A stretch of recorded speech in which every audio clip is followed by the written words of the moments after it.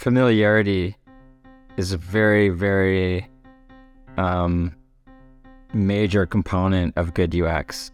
You kind of find yourself as a UX architect or a person who creates experiences being very aware of what's on that inner circle of familiar. And so someone has to represent that end user at that table with a vision and kind of push that development team to go beyond what they think is possible, to try to challenge them to creating experiences that are hard.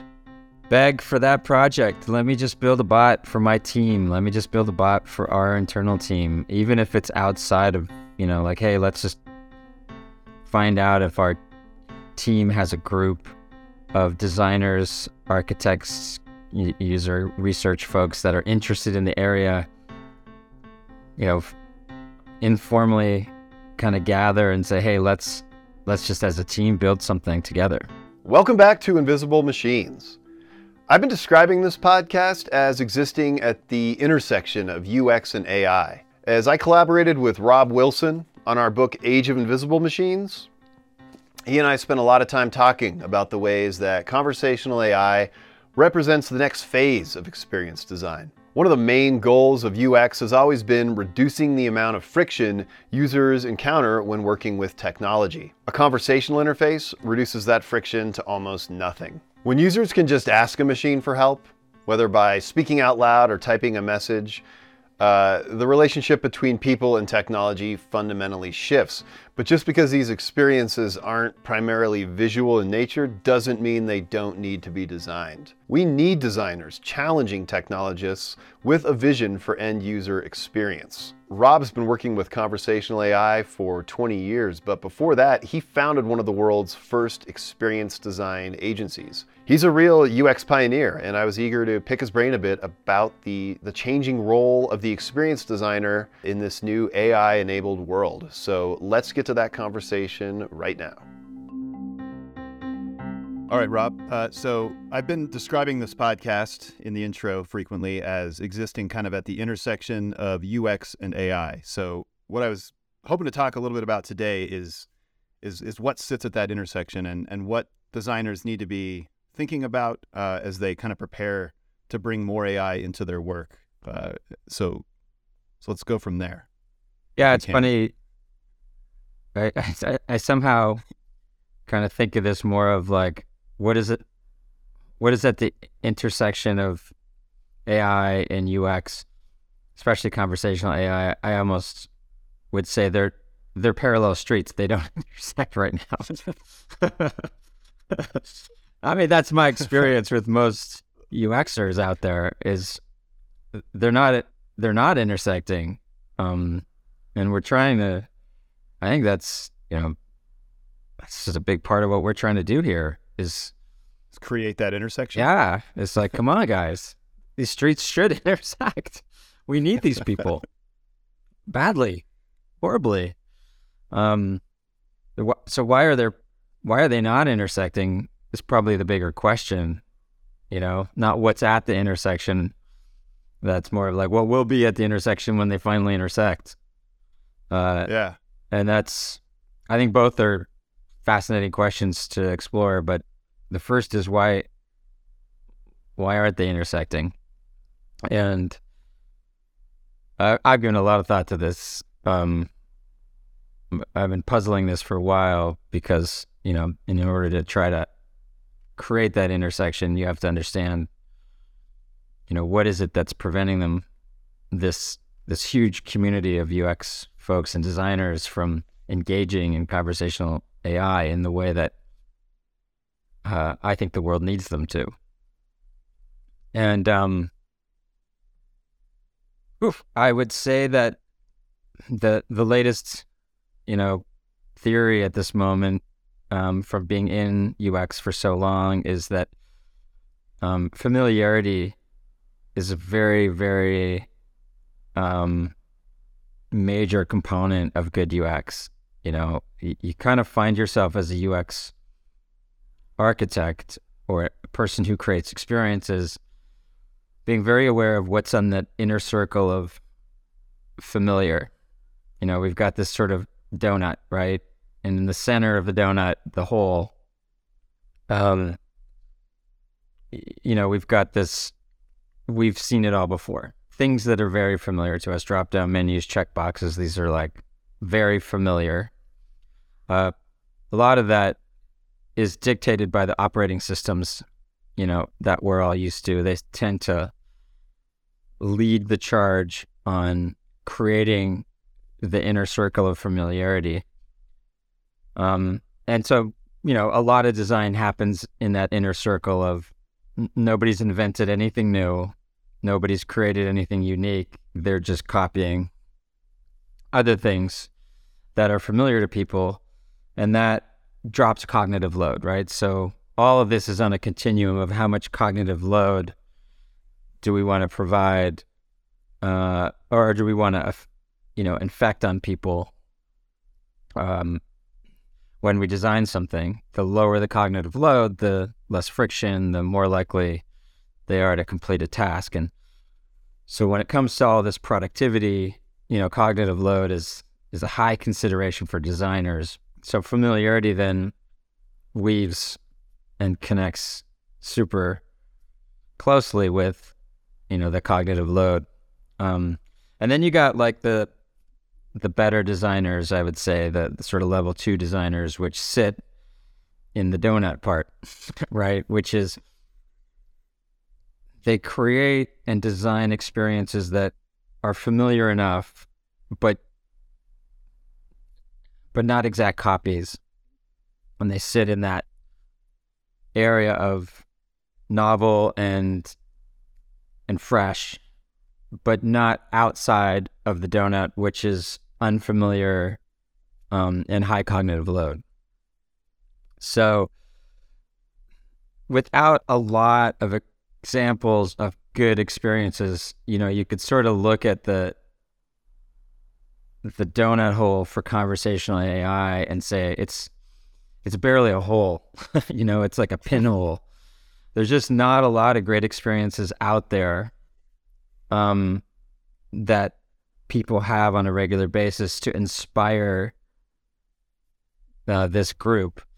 So therefore, most anything they design is going to be quite unfamiliar to them, unfamiliar to the end user, and in essence, sit outside of the donut altogether.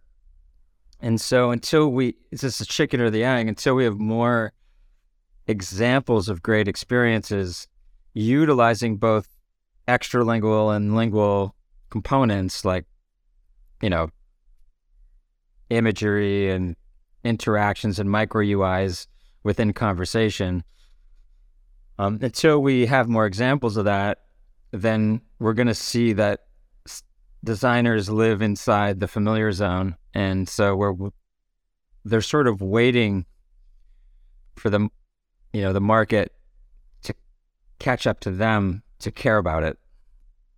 And so it is a chicken and the egg, because we don't have great experiences because they're not engaged. So we need some of these designers to take these risks, particularly the good ones, right? That can set the bar to create what's familiar. I think that's coming really soon. Microsoft is talking about now basically having a chat GPT in all of their products, just across the board. So what we see is the OS providers, again, potentially leading the charge here and saying, well, once they carve a path to good experiences for the rest of us to follow, then they'll create that familiar zone, and then we'll engage the community more broadly. But in the meantime, we'll just keep trying to inspire designers to think beyond just language, to think of conversational AI as multimodal, to have both visual and linguistic components within them, and to reinvent how they think about it, and set the bar for the rest of the design community. I don't know what you've said a few times that we really need designers. Yeah. to step up and do this work. And then you talk about how these big OSs are kind of leading the charge, but is that not really ideal? Would it be better to have, do you think, more designers kind of out there on the fringes trying to explore that way, especially given how quickly things change with this technology and how accelerated everything is around it? Yeah, there's no question. I mean, it's sort of like the original web pages being designed by developers, they just look terrible. We need all of the ingredients and the mechanics of, what good design is, like empathy, user research, creative thought, problem solving,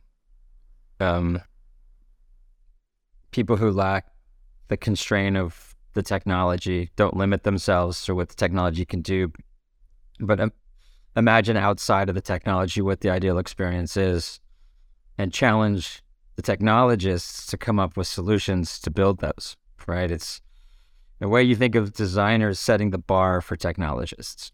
They set the bar for, and they challenge them, right? And without them at the table, then the technologists, aren't challenged enough.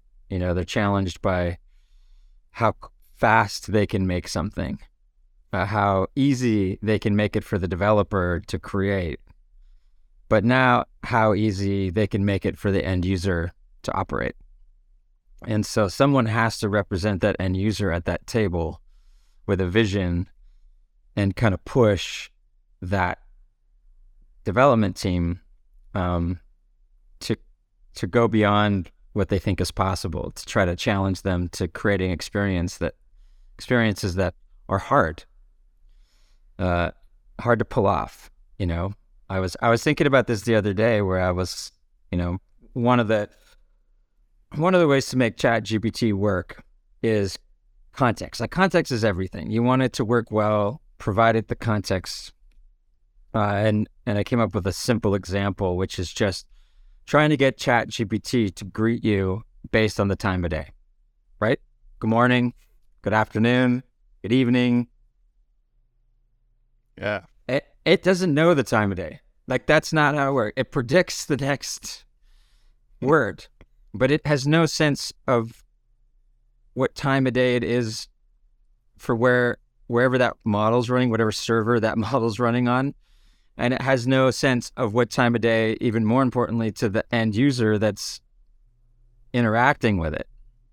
It's just predicting next word, right? Yeah. But if you tell it the time of day, right, it makes that next word prediction account for it. And it is more likely to include it. So getting it to say good morning requires you to tell it it's morning. So I thought about, from a developer standpoint, for anybody listening to that, it's like, well, that seems like it should be able to do that pretty easy, right? Like, God, it can write an essay. How could it not know if it's morning or night or afternoon? Like, come on, this has got to be easy, right? And so I went through the steps. Like, first step is, no, you got to tell it it's morning. Second step is, before you can tell it it's morning, you got to know who's talking to it and where they're talking to it from and what time zone they're in, and then what time it is. And then if that's morning, all of that, let's call it code, all that logic happens and needs to happen outside of ChatGPT. And then you can say, hey, greet this person based on the fact that it's morning.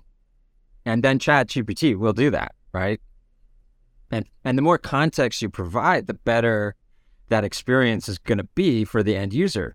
That little delightful moment where it knows it's morning or afternoon or evening is particularly handy when it's relevant, right? Like, hey, you're calling me in the morning. Does that mean appointments? Like, is this a good time for you to call back? Like, is this a good time? Well, I have to know what this time is, right? And so you go through all of that and you go, well, that's a lot of code to figure out, and just to tell ChatGPT that it's morning. A developer is probably just going to say, it's a lot of work. I'm not going to greet them based on morning or afternoon. I'm just going to say, hi, how are you? Just skip it, right? Yeah. But that just might be the thing that makes the difference between delighting that end user and making them feel like you understand them and you know them, and then feeling very generic, even if it's subtle. So these subtle things, they add up to an overall great experience, right? They add up to a halo effect that you get enough of these in the conversation, and the end user, they may not particularly point out all of the things you did, but just at the end, they're going to have this feeling and sense that that experience was elevated, that it was special, and that it was special as in geared and hyper-personalized towards them. So who's going to come in and say, we're going to greet them based on time and day, and challenge the development team to figure out how they're going to find out what time of day it is to that end person? We have this information if they're on a browser. We can know this, and as a technologist, this is something you can figure out. But it takes someone pushing you to do it. You're not going to come up with that on your own, because on a practical nature, you may say, it's too much work. It's too much work. I don't want to do that. I'll just say, hi, how are you? Well, and all of that kind of points to an idea that we've talked about a lot, that, ChatGPT is really kind of a front end, right, looking for a back end. And, and like thinking in terms of context is something that designers are certainly comfortable with. But I wonder too if they're very comfortable with it. Yeah. Yeah. But a lot of the current design that's out in the world in terms of that's attached to technology, I guess, has a heavy visual component, or maybe the visual aspect is kind of the first tangible element of it in a way. So I wonder if there's a bit of a disconnect there as well, where, now you're designing things that you're not necessarily thinking about how they'll be seen, but how they'll be felt almost, or interpreted by someone who's interpreting it as natural language and not as, a visual design or something like that. It kind of gets into this other area of brain activity, which is the geospatial side of it versus the linguistics. Our linguistic capabilities in our brain tend to be much more powerful than our geospatial capabilities, and of course it depends on the person, but it's pretty well accepted generally accepted truth, right? And I'm more likely to be able to navigate through words than remembering, how I got to, point B. So if I find myself in a place where, I'd been to the post office in some city once 10 years ago, my ability to re-navigate back to that city, knowing that many things have changed and my memory's faded, versus my ability to just use language to ask people for directions, right? It's very clear that one's much easier. I'm not going to forget how to ask for directions to the post office, but I am likely to forget how to get to the post office. I'm more likely, right? So once we realize that most of these dashboards we create, most of these designs, even the language, right? The navigation bar, the menu that allows you to deep link, all of these words, they signal navigation, they signal geospatial, right? How do I get to the place where I can check sales for the month? How do I find, these signal these are geospatial tools that we're using to find our way around and navigate a UI.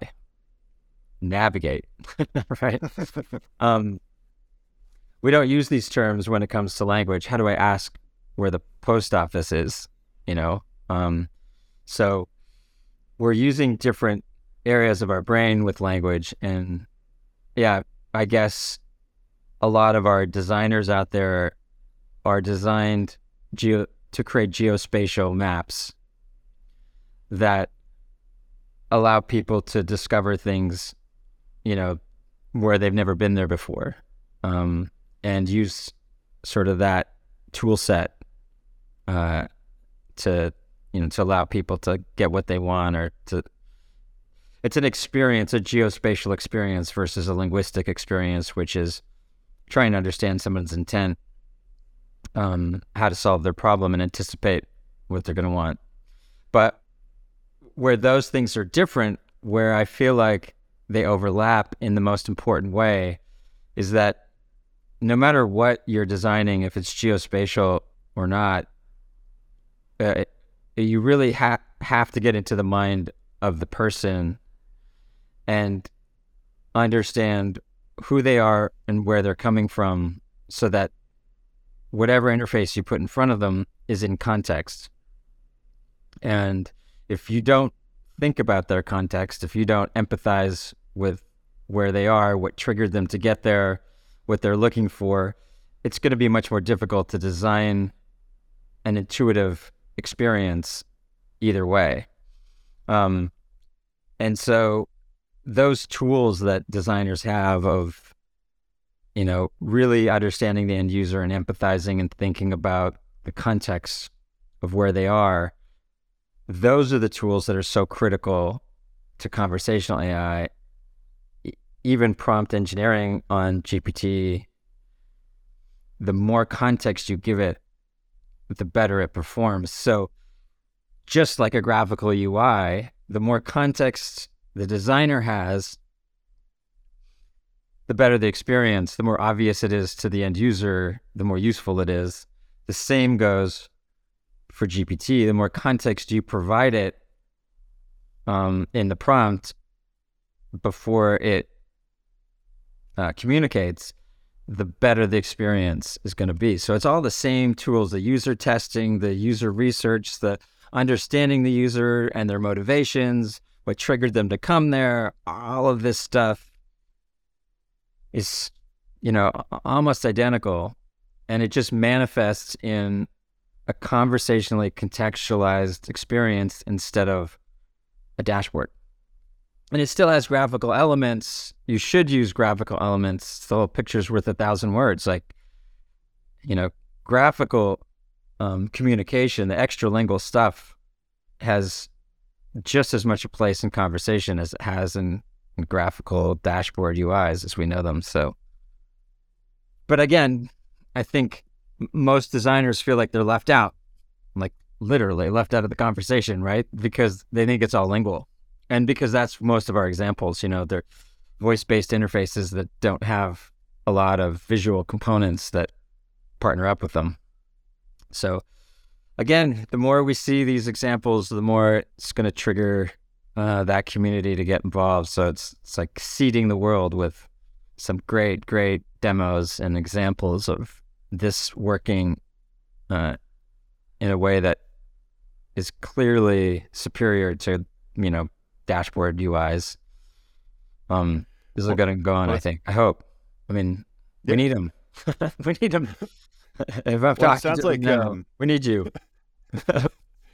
It sounds like there's a chance here for an even better alliance too between designers and developers, right? If like designers are going to be demanding this extra context, they'll have to turn to developers on the back end to try and figure out how to orchestrate the technology and find it. Because I mean, in a lot of ways,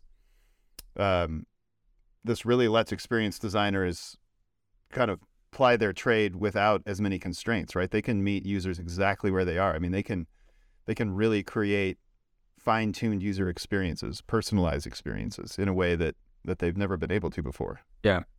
What's unusual about this moment, I think, in the UX community and the UX world, is that this is a moment where the technology is ahead of the design.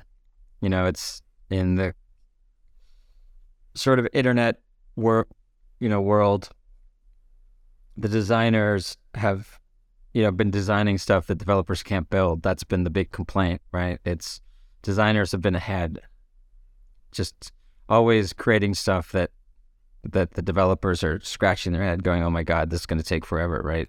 Always pushing the envelope. And the technology trying to catch up to the types of things that designers and ideas that designers have and create. So there's just all this compromise going on. I see the opposite in conversational AI. I see designers not even coming close to pushing the limits of the technology, kind of being very basic in terms of how they think about it. And again, I do expect that to shift, but the technology now is ahead of most of the experiences that we have out there. Most of the experiences don't reflect the capability of the tech we have. And I think it's just because this tech is coming out at such a rapid speed. It's, it's disrupting, disruptive technologies. So, yeah. Yeah, we've talked a lot about business leaders needing to push themselves outside of their comfort zones and kind of be willing to fall on their faces a bit. It sounds like designers need to also kind of be pushing their limits and making themselves uncomfortable and working in these gray areas a little. Yeah, I think if you look at a designer, you're going to see that the designer tends to live pretty close to the business, right? I mean, it's business goals, business objectives, these sort of things. There's a lot of alignment there, and therefore, the business wants to stay pretty familiar. They're not big risk takers when it comes to design. They want it to look good, but they don't want to push the envelope. So the same thing for them. They're trying to mitigate risk. The bigger the company, the more they're in that mode I think it's just like any wealth management scenario. You have companies that are big enough and worth enough that they go into a wealth conservation mode. It's risk mitigation, it's diversification, we have something worth a lot of money. Our shareholders want us to, not take big risks and to try to diversify and manage this asset in such a way that we preserve wealth, and the same principles around wealth preservation. So don't take big risks. This is sort of the nature of having something versus having nothing to lose, right? So small companies have nothing to lose. That's why they take risks.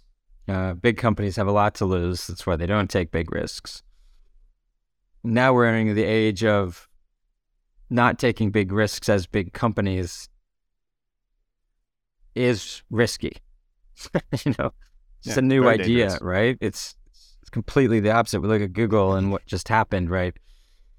Not running fast enough on Lambda has given Microsoft new life in the search world, right? It's brought in a competitor that out of nowhere, really. People if are you talking think about Bing again. So, yeah, it's happening. Who would have thought? Is the Zune coming back? Yeah.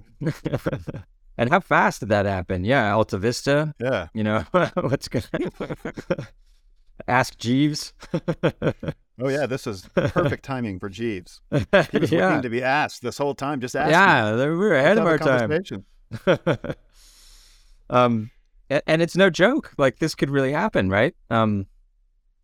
So yeah, it's designers, though, they speak the language of business, honestly. Mm-hmm. I think business trusts the UX community. The UX community knows how to talk to business. Yeah. They know how to talk to the business side.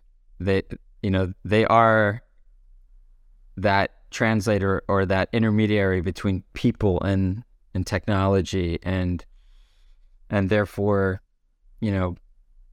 since managers and executives are people, and they tend to interact with technology through the eyes of their customer more than the eyes of their developers, the design community is the bridge.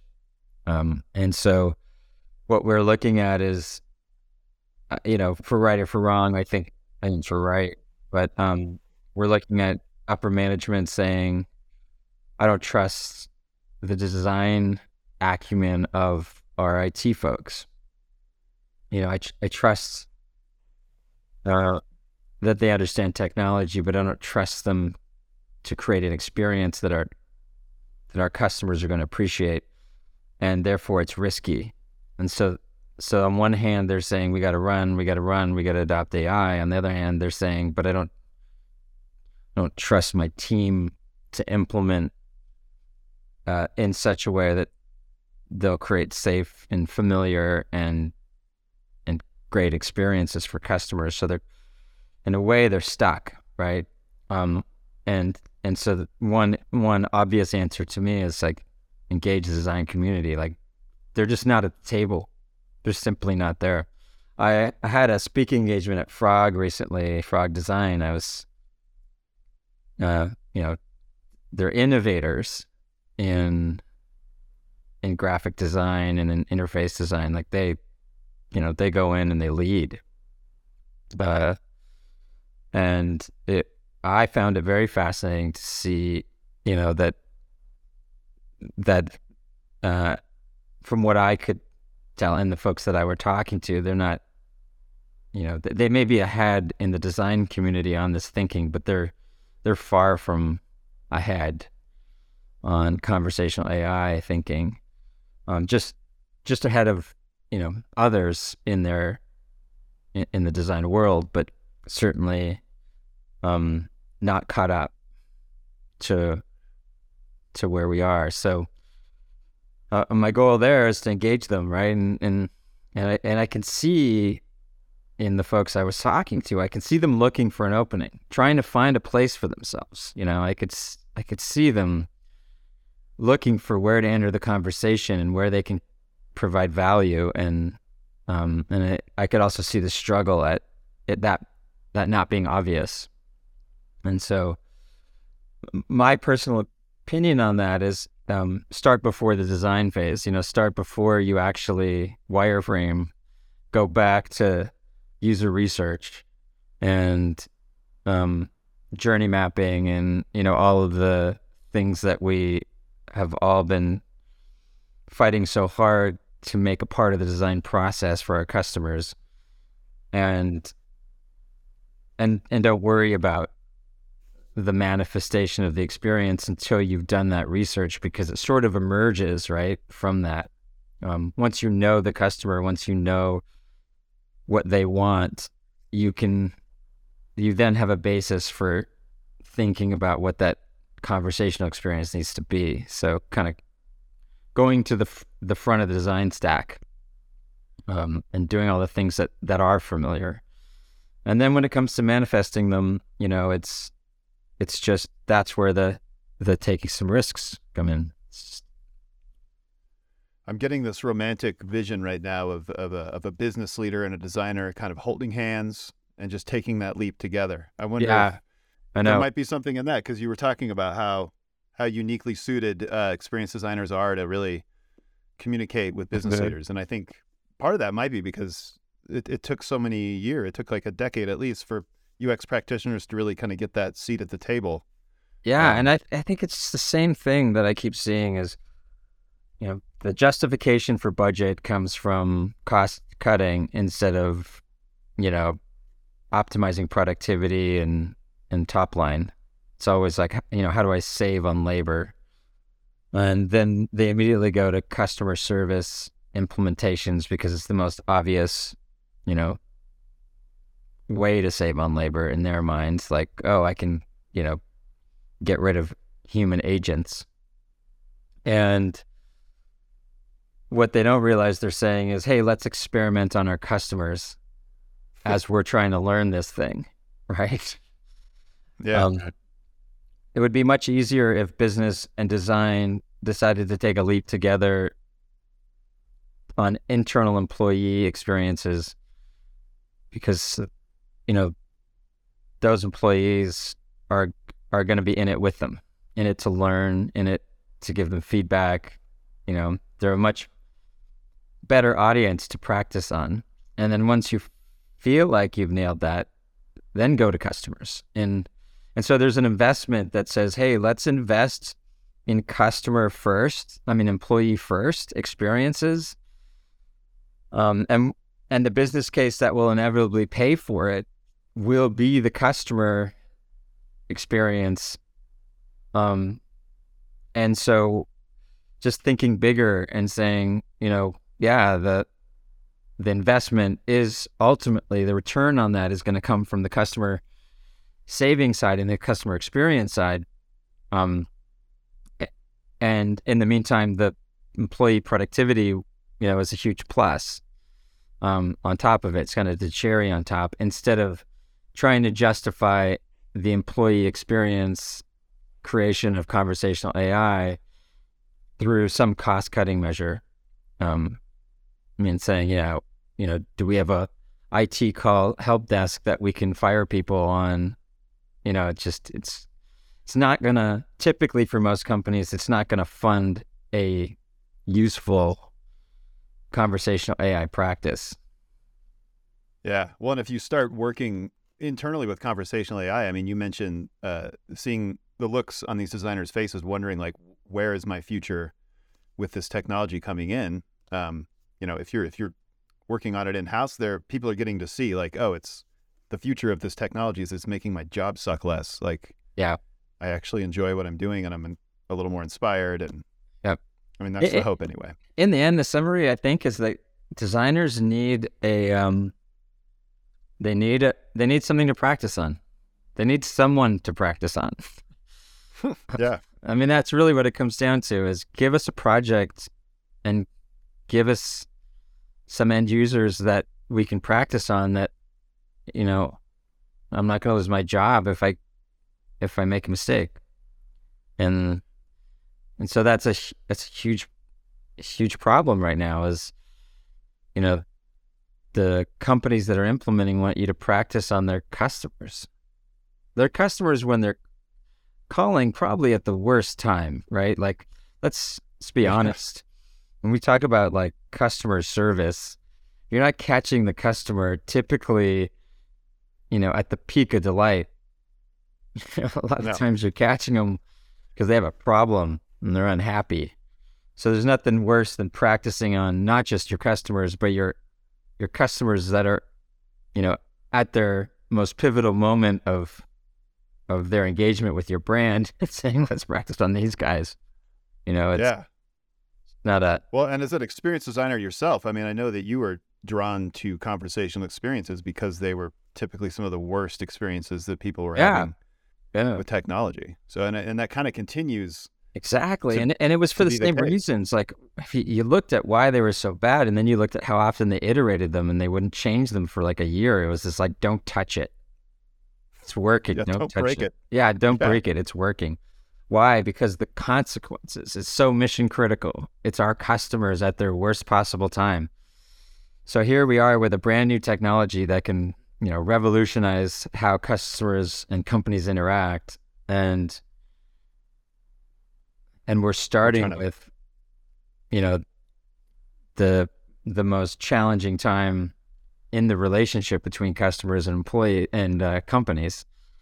And well, you got to wonder too, how many people are just like taking this technology and just applying it the same way they would have applied like a phone tree or something, right? Like they're not seeing what it can become. So they're just like, oh, let's just copy what we were doing and it'll be better, right? It'll be a better experience. And the answer is usually no. Yeah. I see that a lot out there with senior executives, doing that risk mitigation thing where they ask companies, how much experience do you have with, creating these, and show me other companies that have implemented. And everyone's looking for everyone else to take the leap. And you can just see that sort of mindset, right? It's I can only justify doing this if it's going to save me a bunch of money on customer service calls. But then that's super risky. So I don't want to take any risks. But this is where I'm going to start. I'm going to start on the most risky projects that we can possibly do. And then they white knuckle it the whole time, as they should, right? They're like on a roller coaster. It seems so obvious to me, right? Start on the merry-go-round. Yeah, it's not going to be as thrilling. It's going to be harder to justify, but practice on your employees. If your bot accidentally says all your products are free, to a customer, they'll expect you to live up to that. If ChatGPT says, oh, everything's free, but employees will just make a joke out of it. But there's no hard consequence. It's not going to hit the news, right? Yeah. Or less likely anyway to hit the news. So, yeah, I think it's just, we just got to get all the pieces right. We got to get designers to engage. In order to get designers to engage, we need business to start using this internally. We need business to involve design, in the process, along with technology, and then start implementing, take some chances internally, get familiar, get some wins, build a vision for customer, and then roll to customer, and then just use that pathway, always eat your own dog food, as they say, before you hand it off to your customers. A great example of this is if you have agents, have the agent just be an intermediary. Instead of automating scheduling right away, have the agent do the scheduling in the bot while talking to the customer. And when they feel like that's successful enough, when you feel as a company that agent is unnecessary, then move the experience from the agent to the customer and just do that skill by skill. Just once you feel confident and you build confidence in the interaction by having your agents using it, then you can deploy in that way. It's a fantastic way to mitigate risk. So I guess the moral of the story is they think they're mitigating the risk of wasting money by looking for these clear ROI stories when they're actually creating risk, and that the risk is much higher when you go straight to customer. There's also a silo problem too, because usually the people that are responsible for the customer experience are not responsible for the employee experience. So you need this, and the budgets are separate, and so it really has to be at a top level of the company that says, like, I don't care where the budgets are, we're gonna invest in this employee experience, and ultimately it's gonna feed the customer experience. It's not impossible to imagine too, like maybe a forward-thinking designer, even in a big company, taking it upon themselves to work with someone internally to mock up an automation. I mean, there's so many tools available right now. A lot of them are free, that you could cobble something together that can represent like what that might look like. Yeah, and bring that to leadership. Yeah, it's a little harder. It's another obstacle is it's just, you can scan an app in Photoshop and get somebody excited. Done it a million times. You can't skin a conversation. I mean, you can. Yeah. You can give somebody a transcript of what the conversation could have been. But there's so many versions of a conversation, that we call them journey mapping. You'd have to create, 10, depending on the interaction, you have to create 10 different circumstances in which that conversation might have happened. So you're looking at 10 different conversations that would be examples of overarching conversations, and then you would have to design within those the visual elements. And so it's just a new way of sharing and conceptualizing before you build. We've been playing a lot with that. I think right now the tools just aren't conducive to that. That's something that we do internally, just because it is so easy to create we call them mock flows, where they're interactive enough. It's kind of like what Figma did to the graphical UI. Oh yeah, it made it more clickable, prototypey.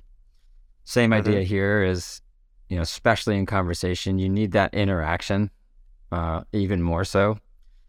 So now that there are tools out there to kind of prototype out some of this stuff. Yeah, I mean, the difference between reading through a conversational journey map and then just experiencing the conversation is quite vast. Yeah. Other than, like, you see 3 screenshots that are beautiful and everyone's like, wow, these look amazing. It's sold, right? Business is like, I'm on board. You show them 3 scripts, and they'll be like, I don't, falling asleep. I don't get it. You let them interact with it and they're like, wow, it's amazing. But that's another level, and designers don't have the tools right now to pull that off. Again, it's a big focus of what we do internally is those mock flows. Is if we don't materialize it, it's just a bunch of abstract conversations and what feels like a lot of risk taking. So it's chicken or the egg, getting those great experiences out into the world. It's going to happen fast though. It is the big companies that are adopting this. And I think it's because of that. It's like the irony of the whole thing is that they're the ones who have the most to gain by automating simple use cases like password reset, because the ROI of automation at scale for them is so high that they can invest in that automation. It's an easy business case to make, right? Like, if we automate password reset, we can save this many hours and decrease our agent count by X or Y. So since they have the scale to justify the investment, they're the ones leading. And so what does that mean? It means they're going to be the ones that create these innovative experiences that set the bar. And since their customer bases are so big, it's going to happen really fast. It's going to go from people haven't seen these experiences to many people have seen these and now expect it from the smaller companies. And so we'll see the smaller companies trying to keep up with the big companies for a change, which will be an interesting switch. Everything's certainly on its ear right now. Yeah. I don't. Well, all right, Rob, we could probably talk about UX and AI for another 2 hours if we wanted, but I don't know. Maybe can we leave it with maybe some sort of rallying call for designers? Like, if you're a designer working at a big company, what should you be thinking about? And maybe if you're a designer that's working for a small company or kind of a freelance practitioner, like what would your best advice be to those people? Yeah, my best advice is to look for that internal small project that you can get your team to, your managers to bite off on, to convince them that doing something internally, even if it's just your own team, is something that's well worth doing and is an investment in getting familiar with it. Because without a practical use case to practice on, it's always going to be done in theory. And, we all know that's great if you're going from high school to college. But for those of us who have jobs and have to be productive and justify our labor, it's pretty hard to get someone to give you that time to just sit there and learn. So a sanctioned project internally that you're going to deploy that, sets a high bar for the experience. I just, the good news for designers is we need more of their help. Yeah. And so beg for that project. Let me just build a bot for my team. Let me just build a bot for our internal team. Even if it's outside of, like, hey, let's just find out if our team has a group of designers, architects, user research folks that are interested in the area, informally kind of gather and say, hey, let's just as a team build something together for our team. It's a great start. Sounds like fun. Yeah, I agree. All right. Well, until next time then. All right. Thanks again for listening. Invisible Machines is produced in partnership with UX Magazine. Be sure to follow UX Magazine wherever you get your podcasts for new episodes. You can also watch us on the Invisible Machines YouTube channel. Shout out to the marketing team at onereach.ai and the marketing team at UX Mag and our video editor, Michael Litvinov. Looking forward to connecting with you next week on another episode of Invisible Machines.